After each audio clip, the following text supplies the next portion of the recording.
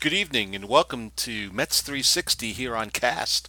I'm your host, Brian Jura, and I'm joined tonight by David Groveman. And David, you stepped in at the last minute when our regularly scheduled guest had to cancel, so I appreciate that. Thank you very much and welcome back. Not a problem. Just like, with the Mets have.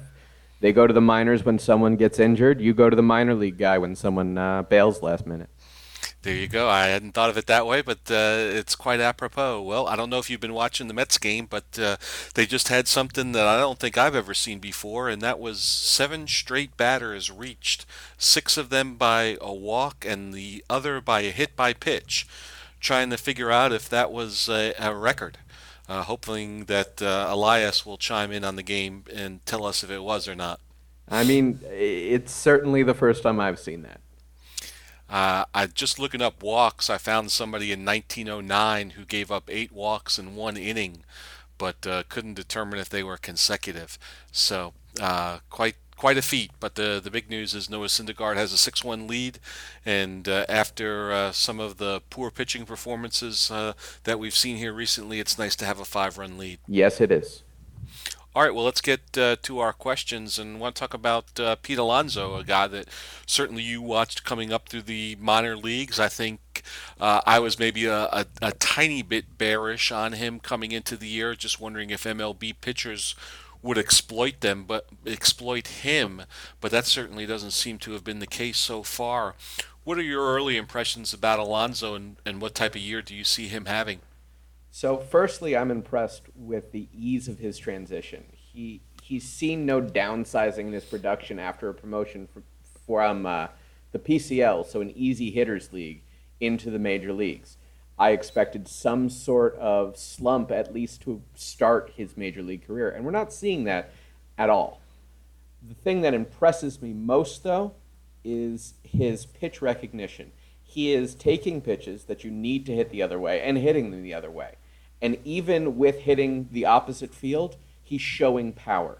He's showing that home run power that he's shown throughout his minor league career, and he's not doing it by pulling the ball like crazy. So that is a really good sign for someone just hitting overall. Now, to me, the thing that seems curious is opposing pitchers have had so much luck going up and in on Brandon Nimmo, and I'm kind of waiting for them to try that with Alonso because it seems like they've been trying to work him low and away, and that just doesn't seem to have been working so far. Right, and as I said, he's getting those low and away pitches, and he's hitting them the opposite field. If they start pitching him high and inside, maybe he does start pulling the ball down the left field line, or maybe he has the same struggles that Nimmo's been having. In the end, I don't think that Pete Alonso is going to be able to maintain this level of success. I think he's certainly going to be a very successful hitter. Every single person I talk to, I always stress he's going to be a good hitter. He looks like a 30 home run guy. I just feel like what we're going to expect over the long haul of his career is something more along the 270 to 280 level of batting average, which is just a little bit below what we're seeing right now.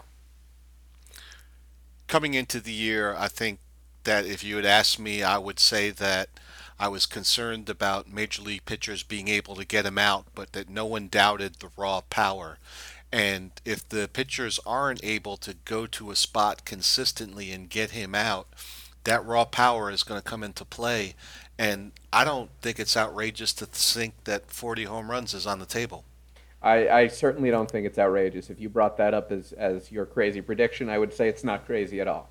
I think right now you're looking at, I mean, if you're looking at his start to the season, you have to assume he's in the running for Rookie of the Year, and you have to assume that he's in the running to make the All Star team as a rookie, which is very, very impressive.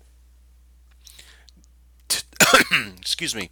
Tonight we're going to talk about a mixture of minor league and major league guys. And right now I want to go into the minor leagues and talk about one of my favorite prospects, and that's Ronnie Mauricio.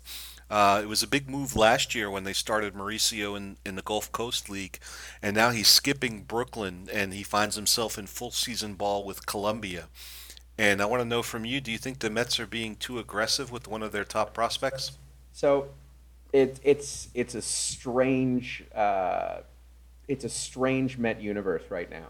because they skip Ronnie Mauricio to Columbia, but they hold Jimenez back in Double A for another season. So it's all a little bit strange. They're very aggressive at the bottom of the minor leagues and very trepidatious at the top. Mauricio, as you said, he's a special prospect. He's a really good player, and the Mets, definitely have high expectations for what they're going to get out of him. When I saw him get as much big league team playing time this spring, I started to have suspicions that the Mets might be considering him for Columbia.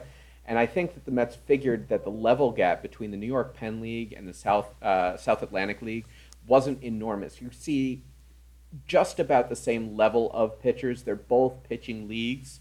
And I think what the Mets wanted was they wanted him to get right into playing time. They didn't see any need to have him just work on physical training. They wanted to get him into games sooner. So I think it was just a case of full season versus short season. The Mets definitely have a hierarchy, a pecking order, where the goal they have three short season leagues, and the Gulf is the one that they view as the lowest, and then the Appy is in the middle, and then Brooklyn is at the top of the food chain for the short season leagues. Me personally, I don't think those are nearly as big of a jump as the Mets seem to do. So certainly, I was not surprised about a full season assignment for Mauricio because he had spent all of last year mostly in the Gulf, some late in the year in the Appy. But I guess the thing that surprised me, and we've talked a little bit about this over at the site, is they also have another top prospect who's trying to stay at shortstop, and that's Chevron. I'm sure that's not how you say his name, but that's how I say it. Chevron Newton.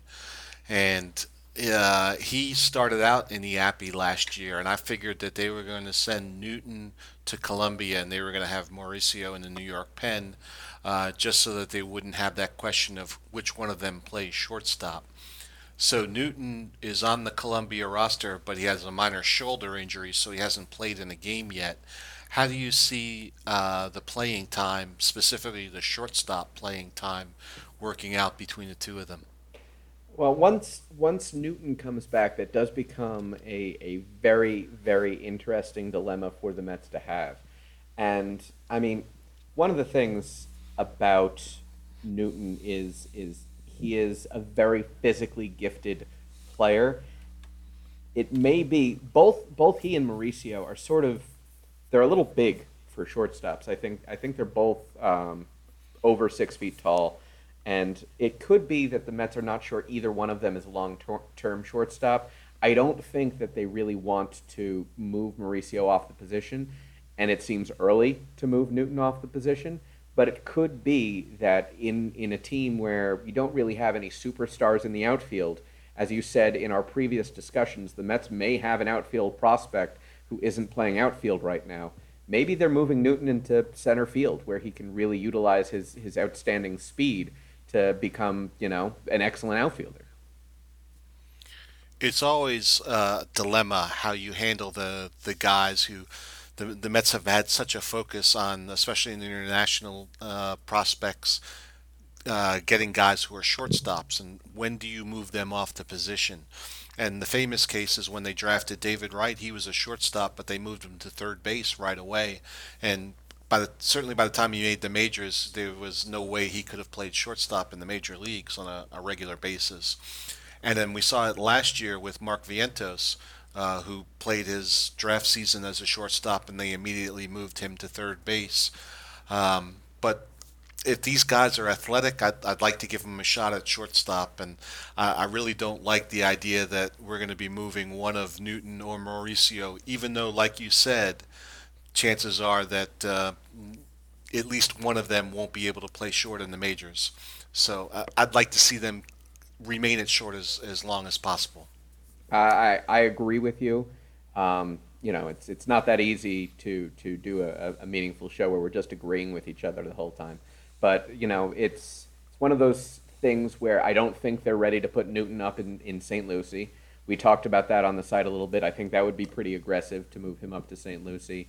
But I just can't see any other solution. It's move Newton off of the position because he's not that top prospect, or you know promote someone, which no one seems ready for that jump yet. Well, let's talk about another infielder, and this was a favorite of mine from a few years ago, and that's Dilson Herrera. And some people may be surprised to find that he's back with the Mets organization, but not only is he back, he's off to a very strong start with Syracuse.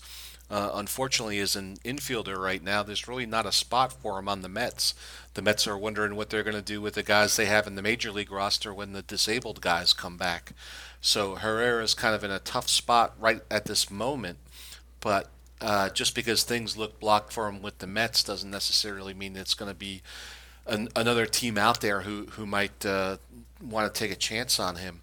So, do you think that Herrera still has a shot at a meaningful MLB career?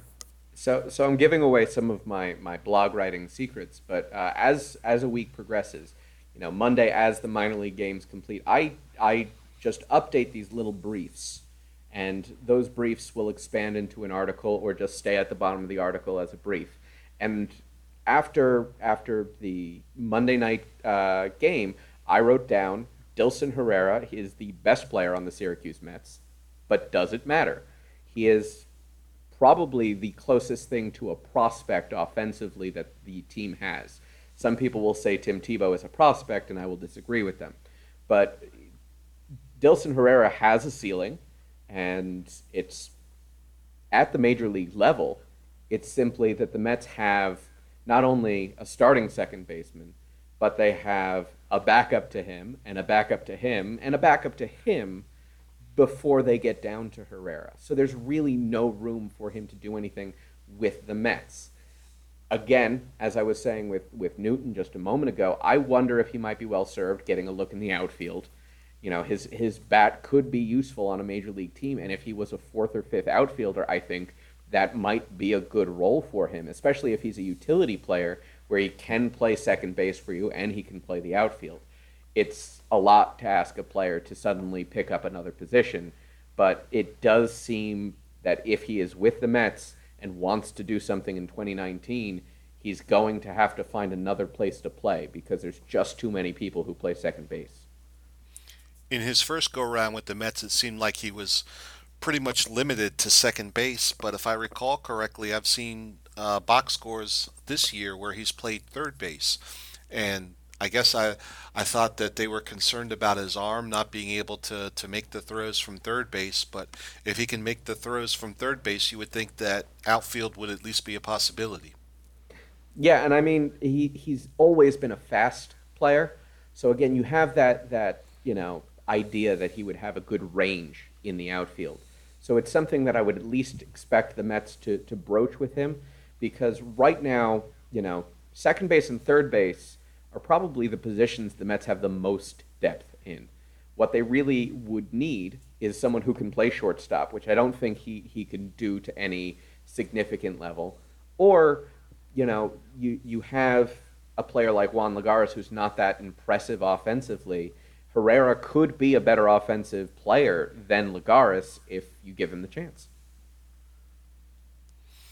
Let's jump back up to the major leagues and talk about a guy who's on the major league roster, at least for right now, and that's Jason Vargas.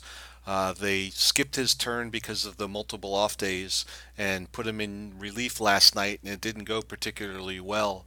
And I think that has caused a little mini uproar among the fans who are starting to look longingly towards Dallas Keuchel.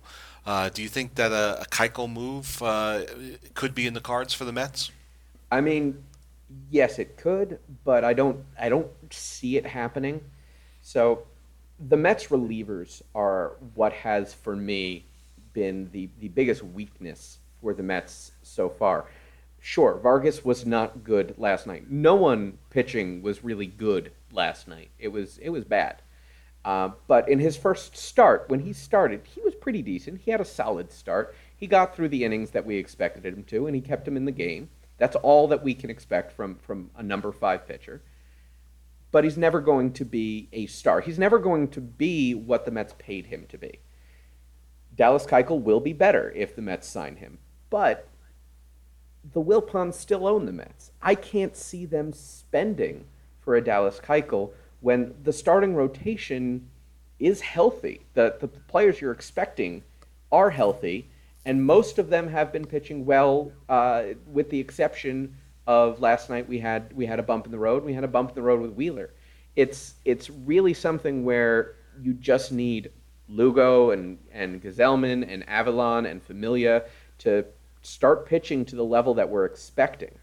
It might be even more sensible at this point for the Mets to look at Kimbrel, who I think is even farther out of the echelon of what the Wilpons would potentially pay for. But I just don't think that a inning of relief is going to further the cause of signing Keuchel. Point is definitely taken. One thing that I wonder about is that the Mets had five starters that they felt at least somewhat comfortable about.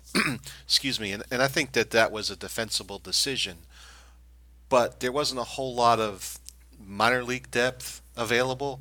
Uh, Certainly, they hoped that Corey Oswalt or Chris Flexen or Walker Lockett might be able to come up and give some quality innings, but there was nobody that you felt really good about as a potential alternative there. And they had so much infield depth. I'm wondering that if a Dallas Keuchel signing would have made more sense than a Jed Lowry signing. And You're 100% correct. It really but would have, you know, would Keuchel have signed the contract that Lowry did? no.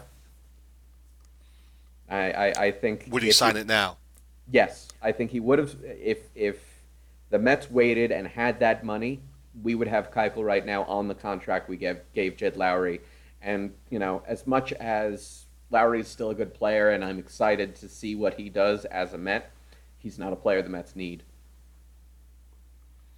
All right, well, as long as we're talking about Lowry, let's expand the conversation and include Todd Frazier in that because both of those players are going to be coming back from the DL shortly. Frazier probably sooner than Lowry. And the Mets are going to have some roster decisions to make. So tell me, what two players do you see them sending to the minors or cutting ties with when Frazier and Lowry return? So this is probably the biggest story, other than the fact that the Mets are really doing fantastic with their bats at the moment. But this is the biggest story for the major league team. What happens when these veterans who are being paid a lot of money come back to the team? Now, Frazier is pretty close, and I believe he's gotten some rehab time down in Port St. Lucie. I think he even played a couple innings at shortstop, which is strange. But he's going to be back soon, and when he comes back, what makes sense to me is demoting Dominic Smith. Not because Dominic Smith has played bad, but I would demote Dominic Smith so he can play every day. Because right now he's not going to get the starts over Pete Alonso. Pete Alonso has locked that position down. It's his. So either Dominic Smith finds another position, or the Mets find another team that need him and use him as a trade chip. But right now, we're not serving Dominic Smith by having him as a bench player. And Todd Frazier has a little bit more defensive viability than Smith. The bigger issue is when Lowry returns, because when Lowry returns, it shifts everyone across the field every which way. You end up having Jeff McNeil move into the outfield full time. You end up having Todd Frazier not have any discernible role other than potentially on the bench. So my best answer to you, because the Mets have all of this depth, is that when Lowry comes back, Todd Frazier goes. Don't have any place to play this veteran player, and he doesn't give you enough off the bench. He is a 200 hitter. You're not going to get a 200 hitter into an at bat that he's going to be, capable of really giving you that clutch hit that you need from a bench player. He needs to be a higher average hitter. So I just see, once both of them are back, Frazier is the one who has no role on the team. So essentially, Dominic Smith is the only player who's currently on the team who I see going down to the minors. That's a very interesting take, and one I'm sure that would a lot of the readers over at Mets 360 would be very happy to see. Not a whole lot of Todd Frazier fans over there. One thing you mentioned was that Frazier got some time at shortstop in the minor leagues, and we heard that he played, I think it was 4 innings.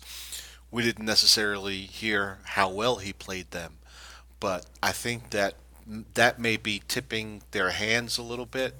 I was thinking initially that Guillorme was going to be safe until Jed Lowry returned because they seemed to be okay with the idea of Lowry being the backup shortstop and playing a game or two there a month. But perhaps with Frazier and then eventually Lowry, they'll roll the dice and use Frazier as the backup shortstop for a couple of weeks until Lowry returns. They're not seeming to do the multiple days off in a row for Rosario. I think he's been in the starting lineup either every day or all but one game so far. So they seem very committed to playing him 150 plus games this year. So maybe they rolled the dice and send Guillorme down first.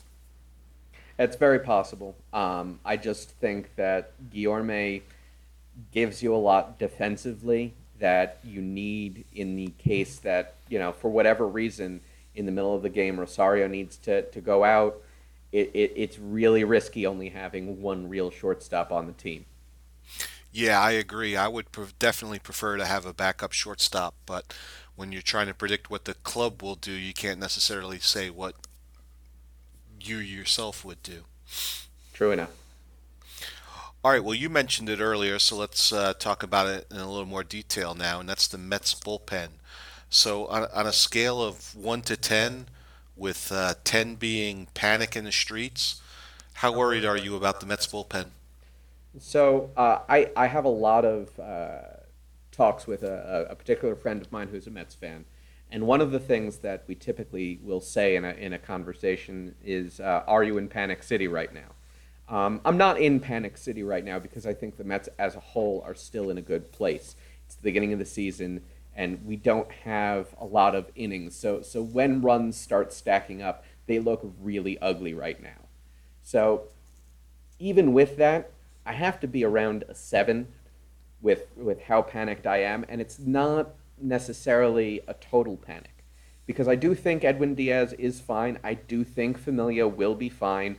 My real concern is that I was expecting Gazelman and Lugo to be this bridge to Familia and Diaz that would give the Mets this ability to have your Steven Matz or your Jason Vargas only go 5 innings, and it would be fine. But right now, the Mets don't have that, and that is very worrying. And the question is, what do the Mets do to solve this? Because right now in the minors, there isn't that much in terms of relief. We saw today that they promoted Corey Oswalt to the majors in place of Peterson, and Oswalt is a good pitcher. He's probably I thought the Mets were going to keep him down in the minors until they needed a starter, so he's a longer inning guy. But I don't think he's necessarily much more than he's not there to do more than eat innings. The Mets need those bridge players to get you from inning 6 to inning 8. And if they don't have them in Gazelman and Lugo, I don't know where you get them. You have to trade for them, or you have to go out and spend obscene money for Craig Kimbrell. Yeah, I just don't see Kimbrel being on the radar at all at this point, but perhaps that's just me. Uh, One of the big stories with Oswalt was that he had a velocity increase in spring training. So it'll be very curious, at least for me, to see if that velocity will show up here when the games count. Because it looked like he had decent stuff and decent control, but he was missing, 2 miles, 3 miles an hour from his fastball. We were told that he touched 95, and instead it seemed like he touched 93. And I think you need to have that extra gear in order to get by in the majors these days. So if Oswald can turn around and hit 95, maybe he can add something to the team. I certainly hope so. I think I really like Oswalt. I happen to like a couple of the guys. When we talk about Dallas Keuchel earlier, uh, I like the guys that the Mets have as that number six option. So Oswalt is one of those guys that the Mets could bring up as a starting pitcher, and I think that he's kind of gone under the radar as a prospect as he's come up through the minors because the Mets had such big names pitching. He never really stood out compared to everyone. I think that he can give you those quality innings that you need at the back end of a rotation. And if you get him in a shorter outing, maybe he can give you really quality innings and bridge that gap the way that, in previous years, Lugo and Gazelman have. Let's jump back to the minor leagues and talk about a guy that the Mets have had some hope for, but has run into consistent injury problems, and that's Desmond Lindsay. He had a four-hit game on Tuesday night. So far, at least, he's been healthy here in 2019 after a strong showing in the Arizona Fall League late last October. So, where do you stand on his prospect chances here early in 2019? Well, we should recall that before that game where he had a four-hit game, he was in a very Desmond Lindsay-like slump to start his season. He hadn't looked good at all. He was striking out fairly consistently, and it just looked like another loss start to a season for Desmond Lindsay. And I was expecting to see a couple weeks from now that he's been playing with an injury.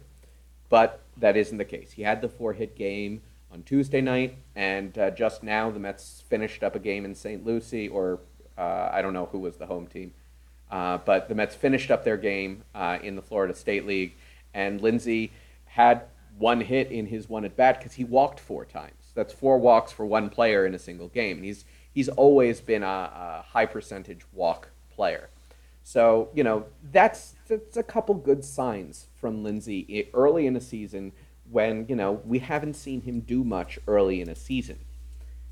I still can't put his chances of success higher than around 40% because I just haven't seen consistency from him really at any point in his minor league career. And at this point, after all of the down years I've seen from him, I have to put his major league success really pretty low, around like 5%.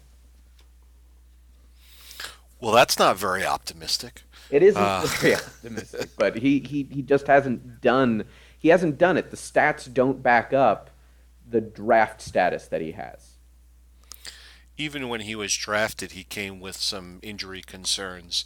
There was the talk that he was a first round talent, but because of some injuries, I believe those were leg injuries at the time, they held him back, and the Mets were able to pick him on the second round in a year that they did not have a first round pick.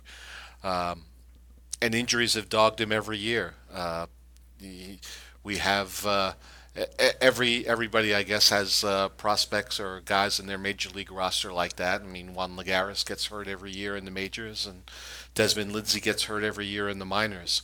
But for his sake, I just hope he gets a chance to put up 450, 500 at bats in a minor league season and see what he could do because I think that very short stint that he had in the Arizona Fall League show why he's so intriguing because he can hit for average, he can take a walk, he can display a little bit of power, he can run.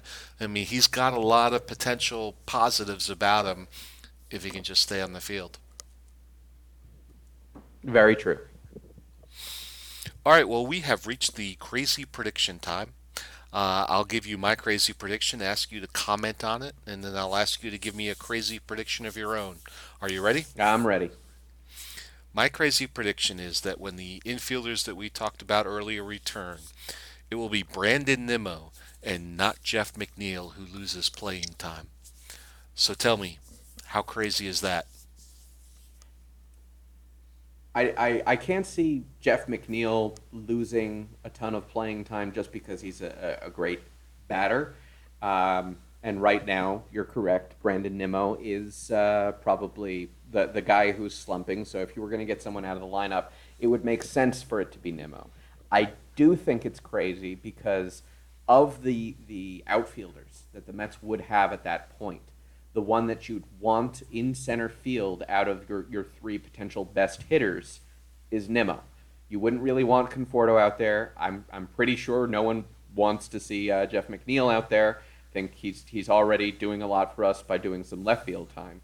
So I can't see the Mets taking away playing time from Brandon Nimmo to give it to Juan Lagares and Keon Broxton.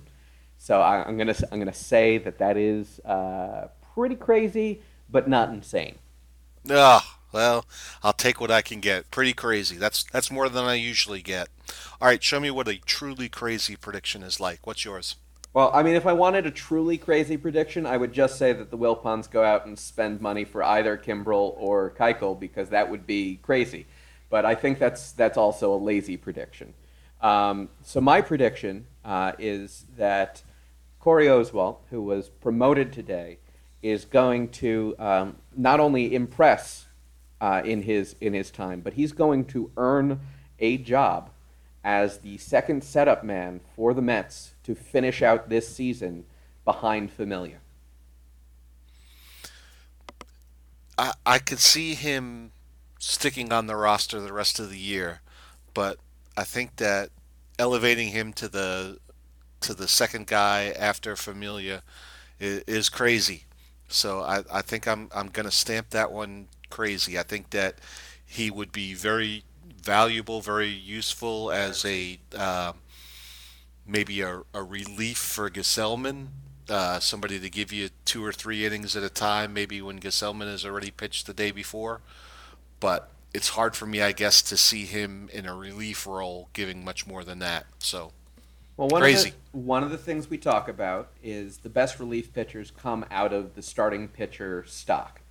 And we have not only a pitcher who has been a starter for his entire minor league career pretty much, but we have one who's upped his velocity. So he's upped his velocity. He's going up as a reliever. He has less innings to pitch, and maybe magic happens, and it's all based on results. So if he's getting it done, and Lugo and Gesellman are not, come on. Yeah, when you're making a crazy prediction, you want there to be a viable path for your prediction to come true, and I think that you've got a viable path. I guess maybe I'm just, even though I like Oswald, I think that maybe he might do better as a starter than a reliever. But I'm rooting for him to pitch well enough to make your prediction come true. All right.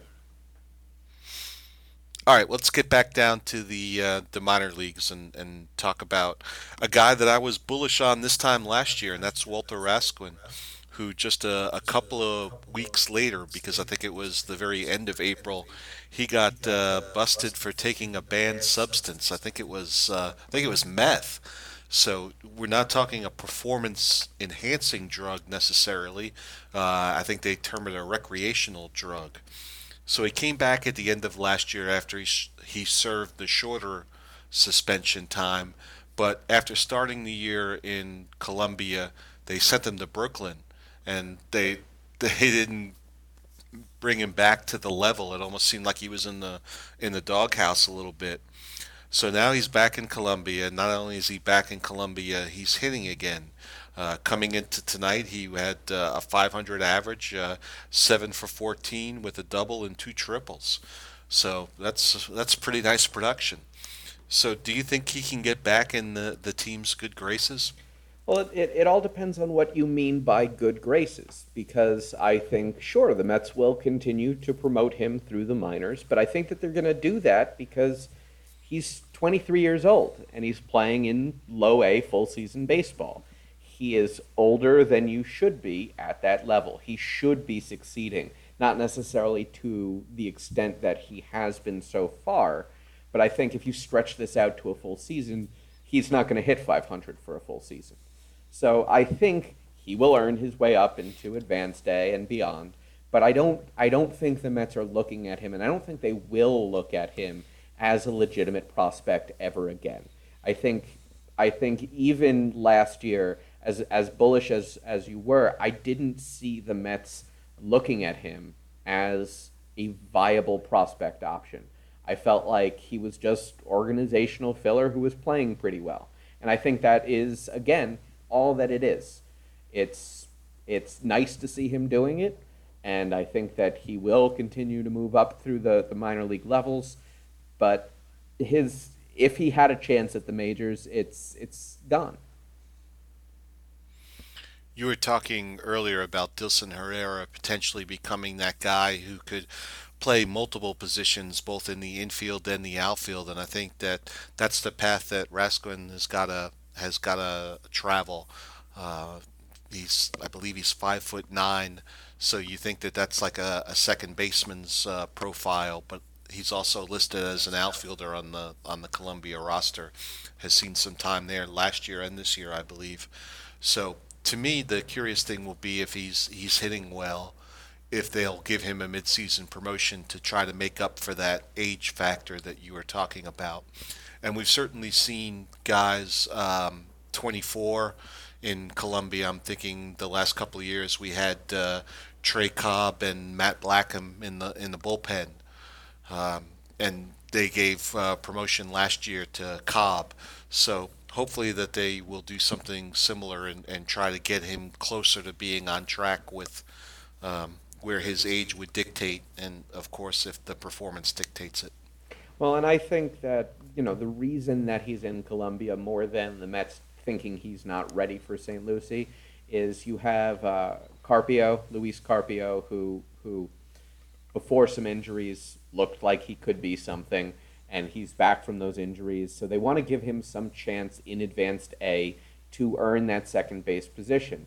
So they didn't want to put Raskin in St. Lucie where he would just sort of be watching from the bench. They wanted to give him a chance to play, and to do that, they had to put him in Columbia. You have a much better grip on the depth charts of the various minor league teams than I do. So is Carpio just a second baseman at this point, or is shortstop a possibility for him? And also, what's the outfield situation in St. Lucie? So what's interesting is we've been talking about Newton and Mauricio a little bit. The shortstop that they moved up to St. Lucie, Hansel Moreno, they moved him off of shortstop already. He is seeing time in the outfield. So Moreno was playing left field tonight with Lindsay in center and Brody in right. Now, the player that I think is interesting that we haven't talked about, because we talked about Lindsay, who is an interesting player. He was a high draft pick, and obviously there's some interest there. But Quinn Brody is sort of quietly becoming a prospect in his own right. I'm not sure to what level he will ever be a big league prospect. I don't know, what future he has there. I think the rest of what he does in St. Lucie this year, and if he gets a midseason promotion or a promotion next year to Double A, I think these are those formative years for that sort of opinion. But the guy the Mets have playing shortstop is actually Bohannon in St. Lucie, which is interesting because he's not exactly a big name. So Carpio is playing second base. Blake Tiberi is playing a real good third base and leading off, which is real strange for a third baseman. And Moreno no longer a shortstop. Yeah, it's very interesting how the full circle comes about because when Raskin got hit with the drug suspension last year, Moreno was the one that they called up to Columbia. I think he was slated for a short season league assignment, and then they pushed him because necessity and all. And he struggled badly at the beginning of the year, but then started to put it together at the end of the year. But even last year, he was playing the outfield some, so it's not a huge surprise to me to hear that he's back in the outfield again this year. And Blake Tiberi, Cody Bohannon, I wouldn't let those guys stand in the way of Raskin if he hits. I mean, that is fair, but I don't necessarily think that Raskin is that far above Tiberi or Bohannon. But Bohannon's playing shortstop, so if Raskin suddenly wants to play shortstop, I would give him a chance to move up and play shortstop in St. Lucie. Fair enough. All right, well let's finish it up with a guy that we mentioned briefly earlier, and that's Chris Flexen. He won his first start of the minor league season there in Syracuse. Very nice start, 6 innings pitched. He had 8 Ks and only one walk. He's been unimpressive in his 2 years that he's gotten brief stints in the majors. But do you still hold out any hope for him being a productive Met? Oh, I want to start by sort of talking about the way the Mets built this AAA team, because the AAA team is sort of like a who's who of uh, quadruple A players. You have a lot of guys who have major league experience, who are ready to come up and get their couple of at bats in a season. You know, on the offensive side, you have Espinoza, Herrera, Gomez, Hechavarria, Davis, Blanco, and on the pitching side, we haven't seen Lockett pitch yet, but we know he's going to. You have Oswalt, who's now in the majors. You have Zach Lee, who is a former first round pick. He was terrible the other day, but he was a first round pick and second top two prospect for the Dodgers a couple years back. So you have a number of guys at the AAA level who are just waiting for their chance to do something for the Mets. And I think of them, Flexen is still very interesting to me because he does have those stats that you look for in a successful pitcher. In the minors, he keeps his whip low, he keeps his strikeouts high, and that's pretty much all you can ask for out of any pitcher. He just hasn't seemed to be able to do that in the majors. Now, he's never really gotten to come up to the majors in any way, shape, or form that's been, you know, an easy transition. It's never been a planned transition. It's always been an emergency situation where he has to run up to the majors. So, let's leave him down in the minors for, you know, give him 10 straight starts in AAA before we even consider doing anything with him in the majors, because you have Oswalt who's ready to come up. You may have Lockett ready to come up in the near future too. Flexen to me has a higher ceiling than either of those two players, and I would like to see him get a real fair shake in the majors. To me, one of the things that's at least a little bit curious about Flexen is you hear about a tall pitcher, and the thing that jumps into your mind is an image of somebody who looks like a Zach Wheeler or looks like a Jake DeGrom or looks like a Noah Syndergaard, that long, lean, muscular, athletic frame. And then you look at Chris Flexen and he doesn't have that. He's got, let's try to think of a kind way to say this. He's got a Charles Barkley rear end. And I'm wondering if he can somehow work on his body and if that would help him become a better major league pitcher. Do you think there's any validity to that, or do you think that he is what he is, and certainly where there's been big boned pitchers, Rick Russell jumps immediately to my mind. Bartolo Colon would be another one. Do you think that the body type is not anything to worry about? I think the body type is something that would be a concern, especially if he was a quote unquote top prospect. Flexen isn't a top prospect. Flexen is a guy that still has what scouts think might translate to major league level. He's a fringe type guy. So yes, it's concerning, and potentially working on his physicality could help him as a player, as we've seen with Dominic Smith and the changes that he made to his life, to his athletic routine and to his sleep routine, how much that's helped him. Could it be something like that helps Flexen make a transition to the majors? Sure. But I'm going to guess that the Mets training staff has looked into that, and this is his body type. I'd like to be skinny too. I don't know that I'm ever going to in my life. That is of course my dream, that someday I'll be referred to as that skinny guy over there. But some people are just not that body type, and Flexen is one of those people. All right. Well, I always enjoy ending it on chuckle. So, unless you have anything that you'd like to add, any parting thoughts, Well, parting shots?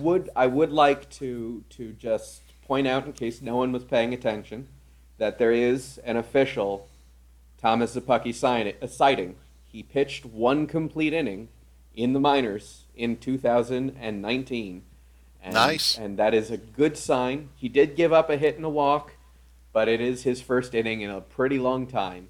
So, let's hope that the Mets continue to stretch him out.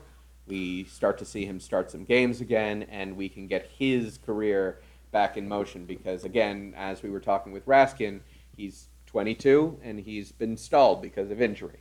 So, where No, we was that in Colombia or St. Lucie? Columbia, he pitched an inning in relief, and I would guess that the Mets are going to give him some time off. And it seems that the Mets are also waiting. They have Jordan Humphreys still listed on the 7-day injured list. So I have my eyes out for all these injured prospects and when they're going to be rejoining the teams. But I'm Sapucki is still I guess right now the Mets' top pitching prospect because you know Kilome is injured for this season. I think I have a little bit more hope for David Peterson than you do, but certainly a healthy TS, since I'll massacre his last name, a healthy TS would be a wonderful thing to see. Always a wonderful thing to see is David's minor league column, which runs on Mondays over at Mets360.com. David, thanks for filling in at the last minute tonight. I really appreciate it. Not a problem, Brian. Always happy to do it. And thanks to you for tuning in and listening, and hope you'll join us again next week. Good night, everyone, Good night. and goodbye.